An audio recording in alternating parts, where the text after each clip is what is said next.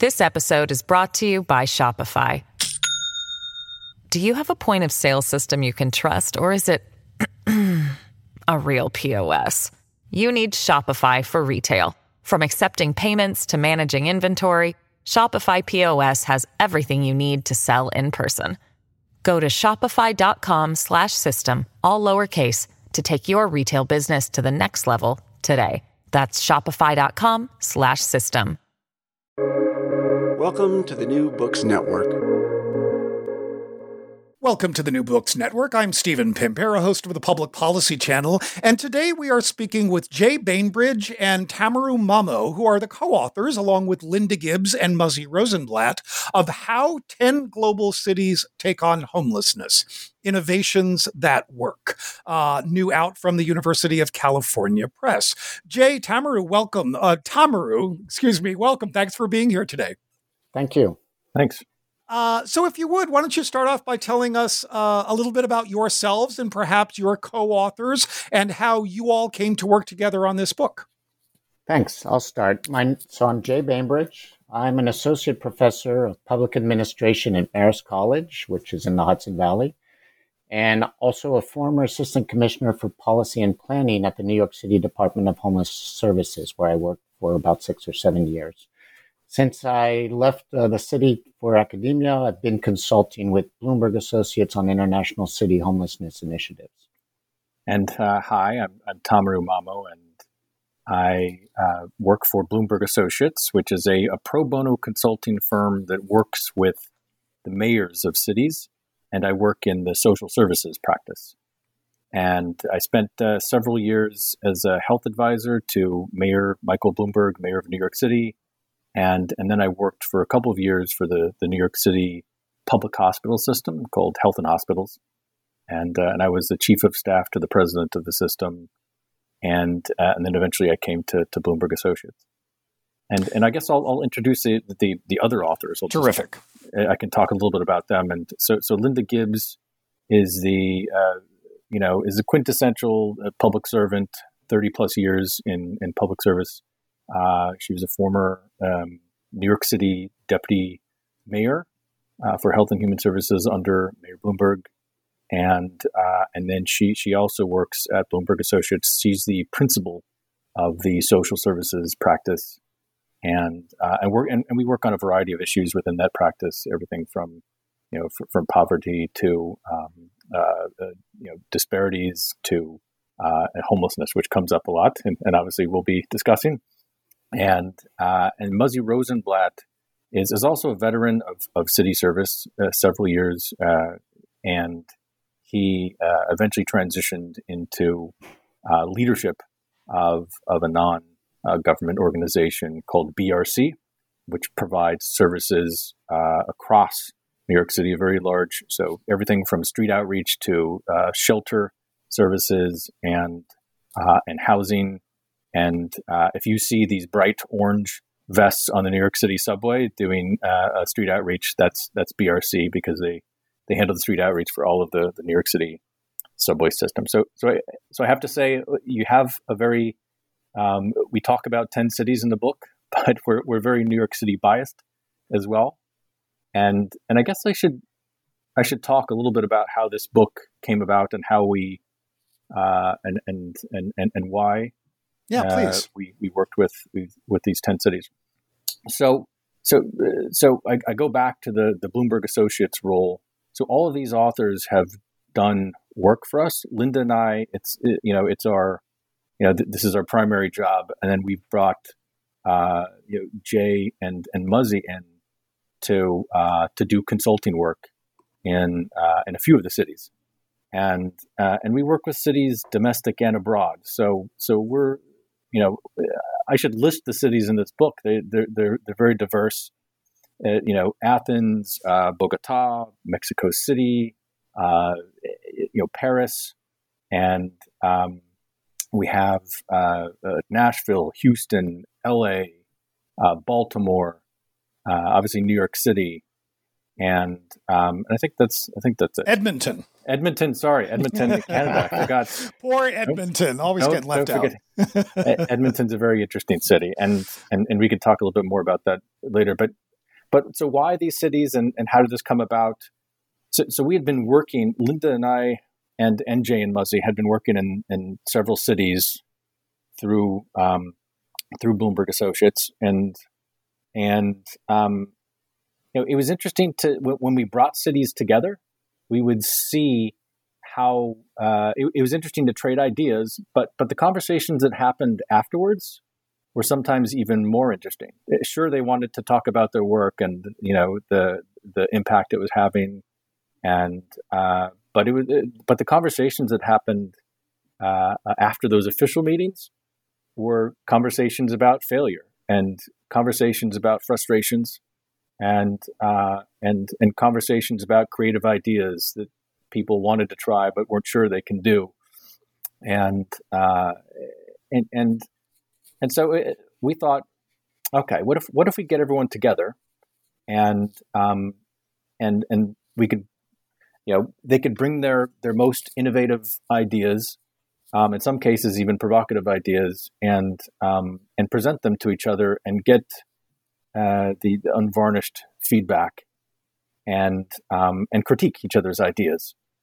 And so we applied for a program set in Italy. It's sponsored by the Rockefeller Foundation, and they have this amazing facility in Bellagio, Italy, where they allow people to hold conferences, and you could apply for this program, and we did, and we got in.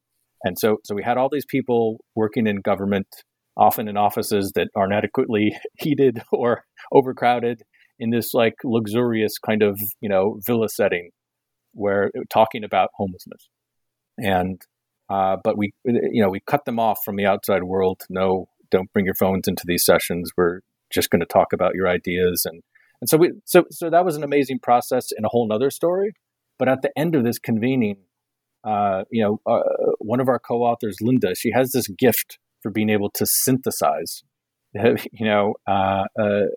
whole lot of information, and she talked about the commonalities of the experiences of these different cities in trying to address the homelessness crisis, and she's and you could obviously you can imagine the diversity of structural government and politics and cultural perceptions about homelessness and just services and poverty in general and rights, etc. But she found a way to kind of synthesize these commonalities in a way that was so compelling that some of the cities said, it would be interesting if you wrote a book about this. And do you mind if I jump in, Cameron? Yeah. And so I'll transition over to Jay. So just to add to that, I think it was a big surprise for us, having worked in these cities that were so different, that there were so many commonalities. And we had been experiencing this as we were traveling and working in different places. But what was also surprising is how much the other cities, when they met with each other, were able to speak to each other and relate to each other, and found the sort of even though their populations, as Tamu said, their cultures, their economic resources, the way their governments are structured, even the nature of homelessness in each place and their definitions, were all unique from place to place. We found these common barriers. So, whether it be low levels of national initiative, high and shifting needs, citizens who were both played dual roles, being both very critical of homelessness, but also wanting to help, and in all places as limited resources. And so when we brought everybody together,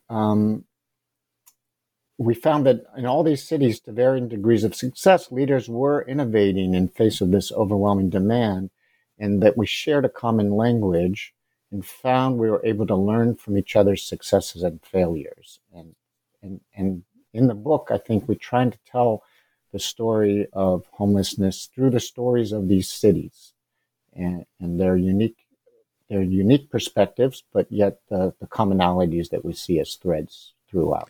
So why don't we stick with sort of the idea of commonalities? I do want to sort of turn us down the road to thinking about sort of what distinguishes certain kinds of cities from others. And if you would have you think a little bit about causes, right? And the focus of the book looks at people who are experiencing homelessness more broadly, but a lot of the focus, it seems to me, is on people who are unsheltered, who are living in the street or in places that are not particularly designed for human habitation.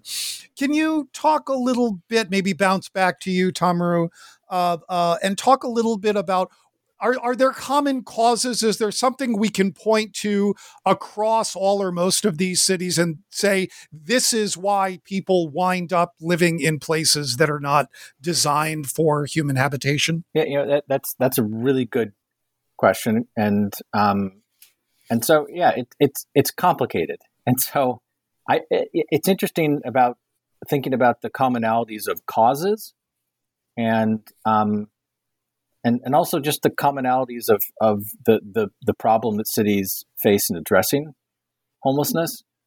And so, I would say there's these terms. I hate using these technical terms, but some people use the term social exclusion, a loss of social networks, and I think that's a commonality. And there's often problems of challenges from mental illness and addiction that go along with these things, and it's sometimes tough to say, what came first, and why. And I think in the United States, and Jay can talk about this in much more depth, it's also a lot of people who can't afford housing and really struggle financially, and it's easy to say poverty is the cause, but actually, it's actually a rare group that moves from poverty to homelessness, and it's tough to predict who is actually going to move. It takes a lot to actually end up on the street, and regardless of the fact that it's difficult for so many families in the United States and outside the country to find affordable houses in cities. So affordability is a huge issue, but why people end up on the street is very complicated. So Jay, I don't know if you want to add anything to that. Yeah, you want anything to that, Jay? I'll just give it the bullet points. I think it really runs the gamut, and the reasons are both structural, so racism and gentrification, economic, like Tamaru said, rise in housing prices, low wage work and poverty. We've seen a lot of effect of immigration and migration that has led to encampments in many places. And then some of the support system, like healthcare. There's different levels of addressing healthcare needs, especially mental health needs across the cities, across the world. And then also somewhat of a change in roles of families. So, more of a fractured social support system, maybe some domestic violence. So given that there's many really different causes, I think that's one of the reasons we think why the solutions have to be also dynamic and flexible and in some ways courageous. This episode is brought to you by Shopify.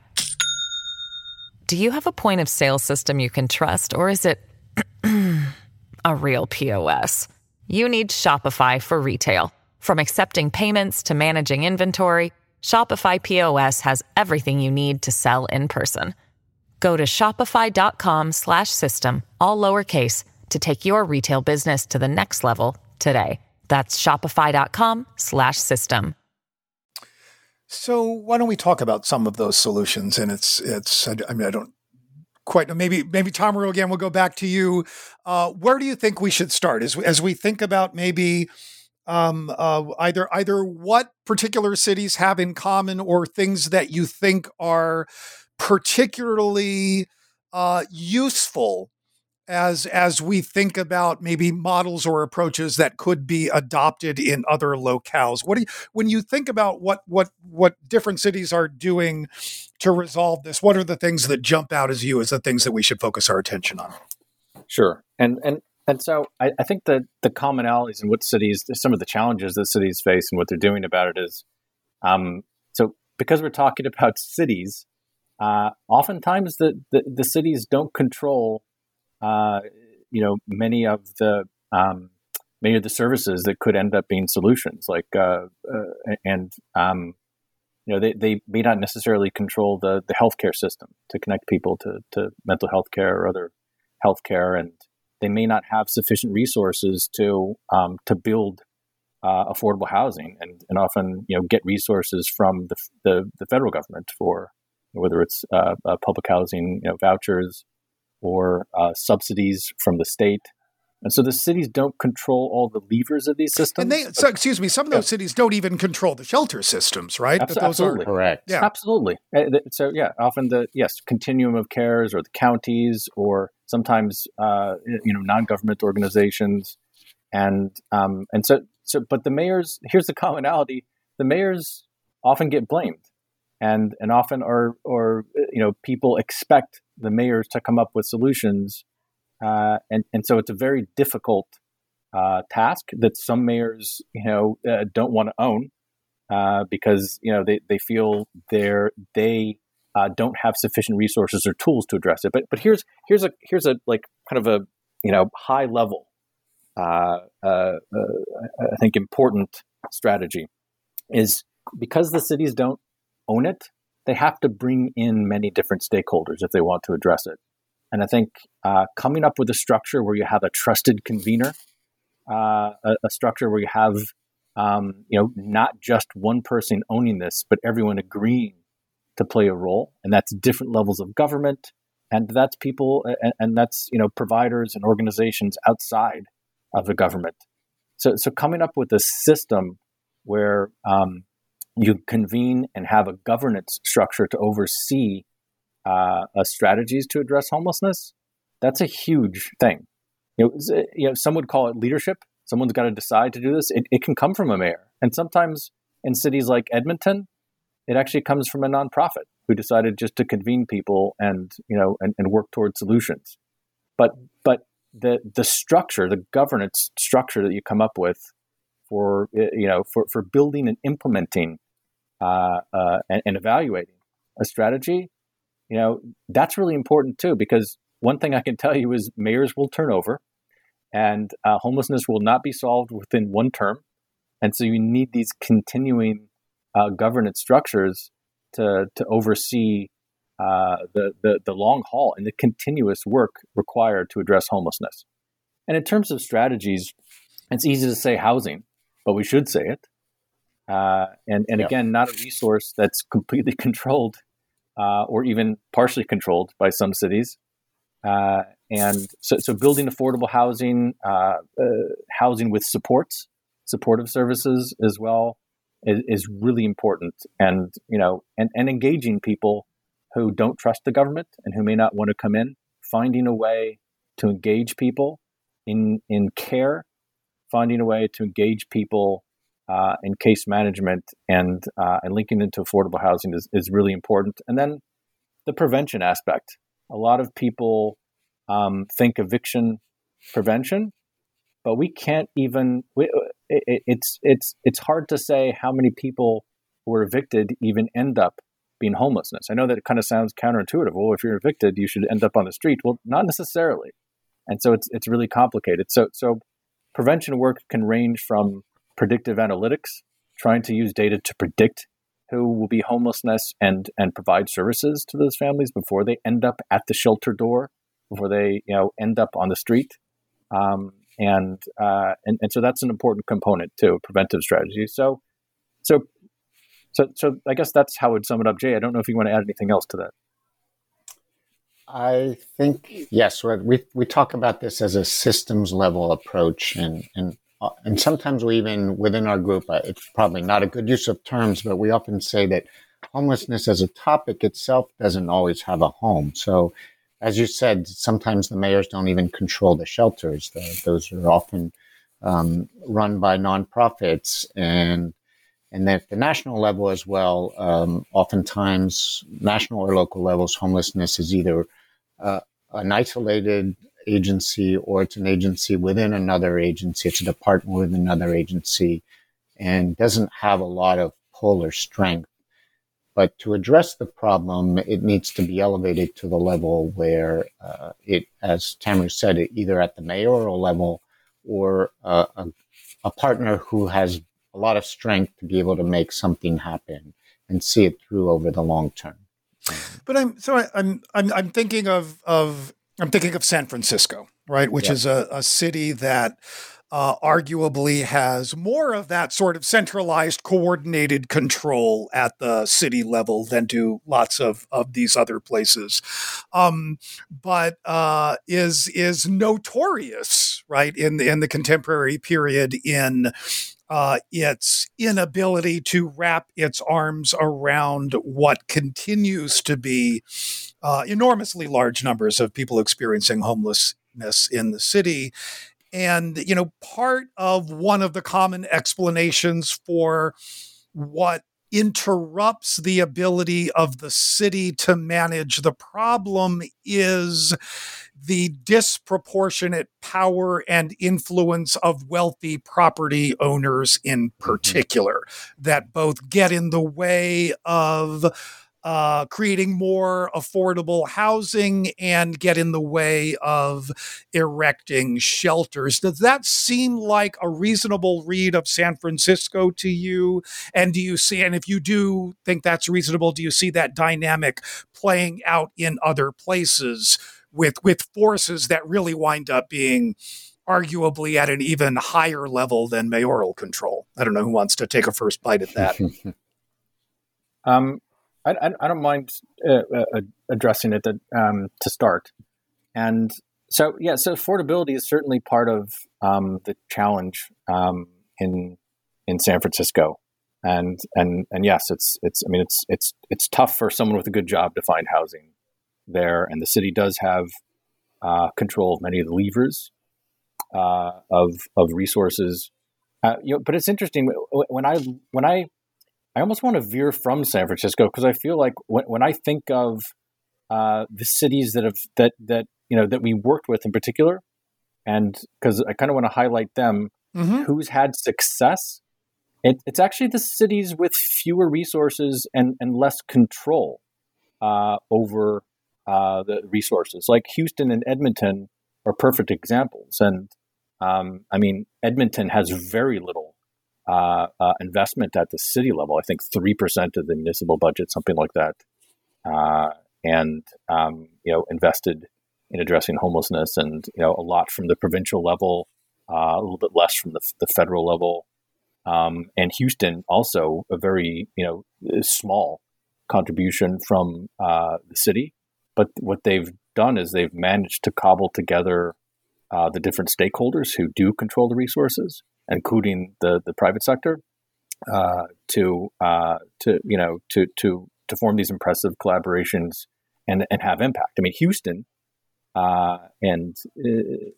Houston, I think, has had something along the lines of a 50% drop in street homelessness since 2011. And so it's one of the examples of best practices worldwide for addressing homelessness. And one would never guess this, from the amount of resources that the city invests and controls. And Edmonton, it's the same thing. It's a nonprofit overseeing the implementation of a strategic plan. And since, I think it's since 2009, they've seen a 43% reduction in people experiencing homelessness. And again, very small investment from the city. And so it's I would caution people not necessarily to make a link between the amount of resources and effectiveness of the strategy, and that's why it's so complicated. And look at New York too. Like, I think Jay can talk about New York and the level of investment that New York I want to make sure we get there. So Jay, why don't we talk about New York for a little bit? Okay. So New York is a city that has actually a very, relatively low level of street homelessness compared to its population. So it ranks up with some of the better cities in the world with low levels of street homelessness, unlike, say, as you mentioned, San Francisco or Los Angeles, which might be one of the cities that has the highest concentrations of street homelessness in the world. And so New York's story is a little different. It has a right to shelter. That means anybody who comes and shows up and can demonstrate they have no place to stay will be guaranteed a shelter in New York. And so relatively speaking, there are fewer people living on the street, still far too many. But the big story in New York really is around shelter and homelessness, and probably a story around homelessness that most people don't realize, which is it's largely families, not single individuals. Overwhelmingly families, right? It is, yes. Yeah. And so if you look at what is the most common age group in shelters in New York City, it's 0 to 5. Yeah. And so that's something that people maybe don't understand because it's not as visible. So our book is focused, as you said, on the street homeless, more the visible part of homelessness. Shelters are a part of the solution, and having ways to bring people off the street, especially in what we would call low demand settings. So one of the things that New York City has innovated with is something they called safe havens, which allow people to come in to an environment that has less rules. The shelters tend to have more rules, and allows them to stay and be able to go in and out of in the facility without losing their bed and having a little bit lower level of demands on the people that are there. And this has been a very successful approach in New York City to get the people who are sort of the worst street homeless in for a while, and then giving them some services and eventually moving them into housing. And Jay, what is the... Sorry, go ahead.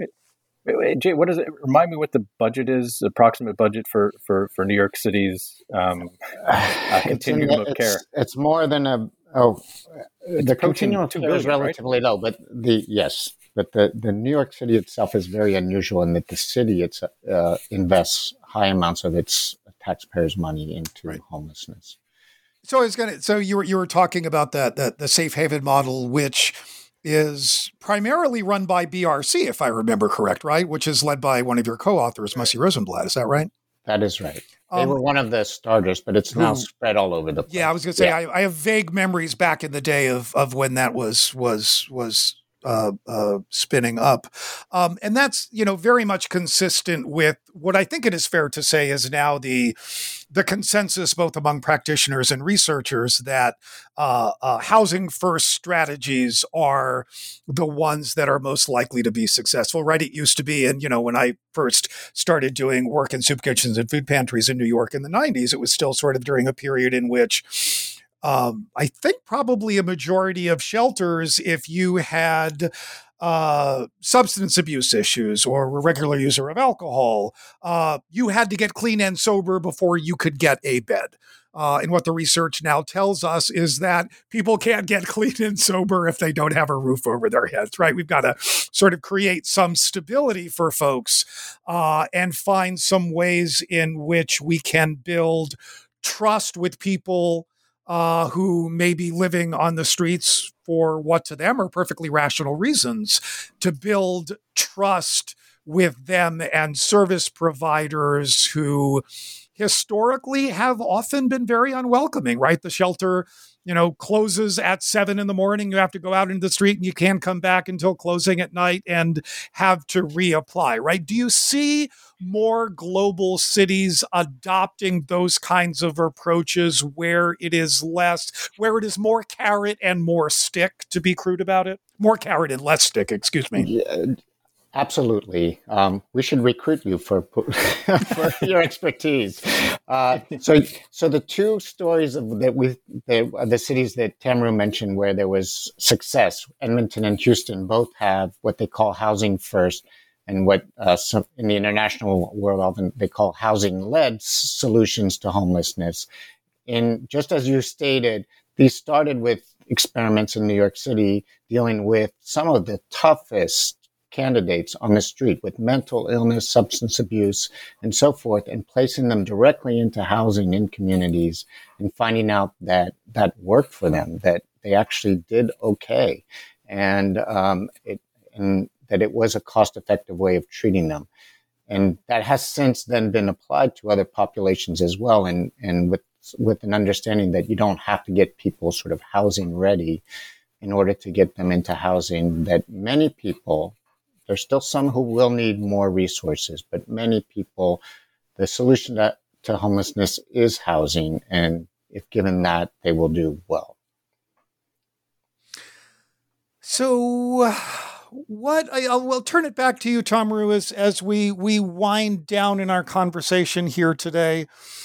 What have we not touched on that we should? What are the messages that you want to leave listeners with as they perhaps think about problems of housing insecurity and homelessness in their own cities? What are the lessons that you would encourage them to take away? I would not, although I think we should say that the mayors don't control all the levers. I kind of like the pressure that people place on the mayors. I think the idea of forcing someone to take on leadership in terms of finding strategies to address this crisis is really important. But I think people also have to be critical of the national government, the federal government in the United States, and national government outside of the United States, and state governments countries. For that matter, and right? State governments and as well, exactly. And so I think people have to if you're gonna just pressure your most local leader, well, that's fine, but I think that you also have to advocate at a national level, and there have to, in the United States, we really don't have true ownership of the issue of homelessness. I mean, HUD tends to distribute many of the housing resources, but we, in many countries, you kind of see that. You see that no one wants to own this issue. So actually advocating for someone to own and actually strategically plan to address it, it's not a crazy idea. It can be done, and so that's the second thing. It can be done, and actually, one thing I think that we learned through COVID is that when people want to invest resources to bring people off the streets, they find a way to do it. And this was a crisis that existed before COVID, and so many cities and so many countries have had this amazing impact of bringing more people in recent history off the streets, and now they can't lose this opportunity, and they should use this engagement, this opportunity to engage people who are brought off, whether it's into hotels or other shelters or temporary housing. Use this opportunity to transition people into permanent housing, and so that's what I would say. Like you no one wants to send people out back to the streets, but we know. And we've shown that you could actually do something when you, decide to do it. Yep, when you decide to do it. Really Jay, final word to you. Yeah, I mean, this is a polarizing issue. We're in a divided country. We do want to bring some hope. So we're not naive. We know how hard the work is, but we want people to know it's not hopeless. That, there are strategies that are working, and we hope to move the social service approaches forward and address this better. We've seen it done. And also that the proceeds of this book will go to BRC, by the way. So all of the proceeds of the book will go to a nonprofit organization that's addressing homelessness. It's actually doing the work.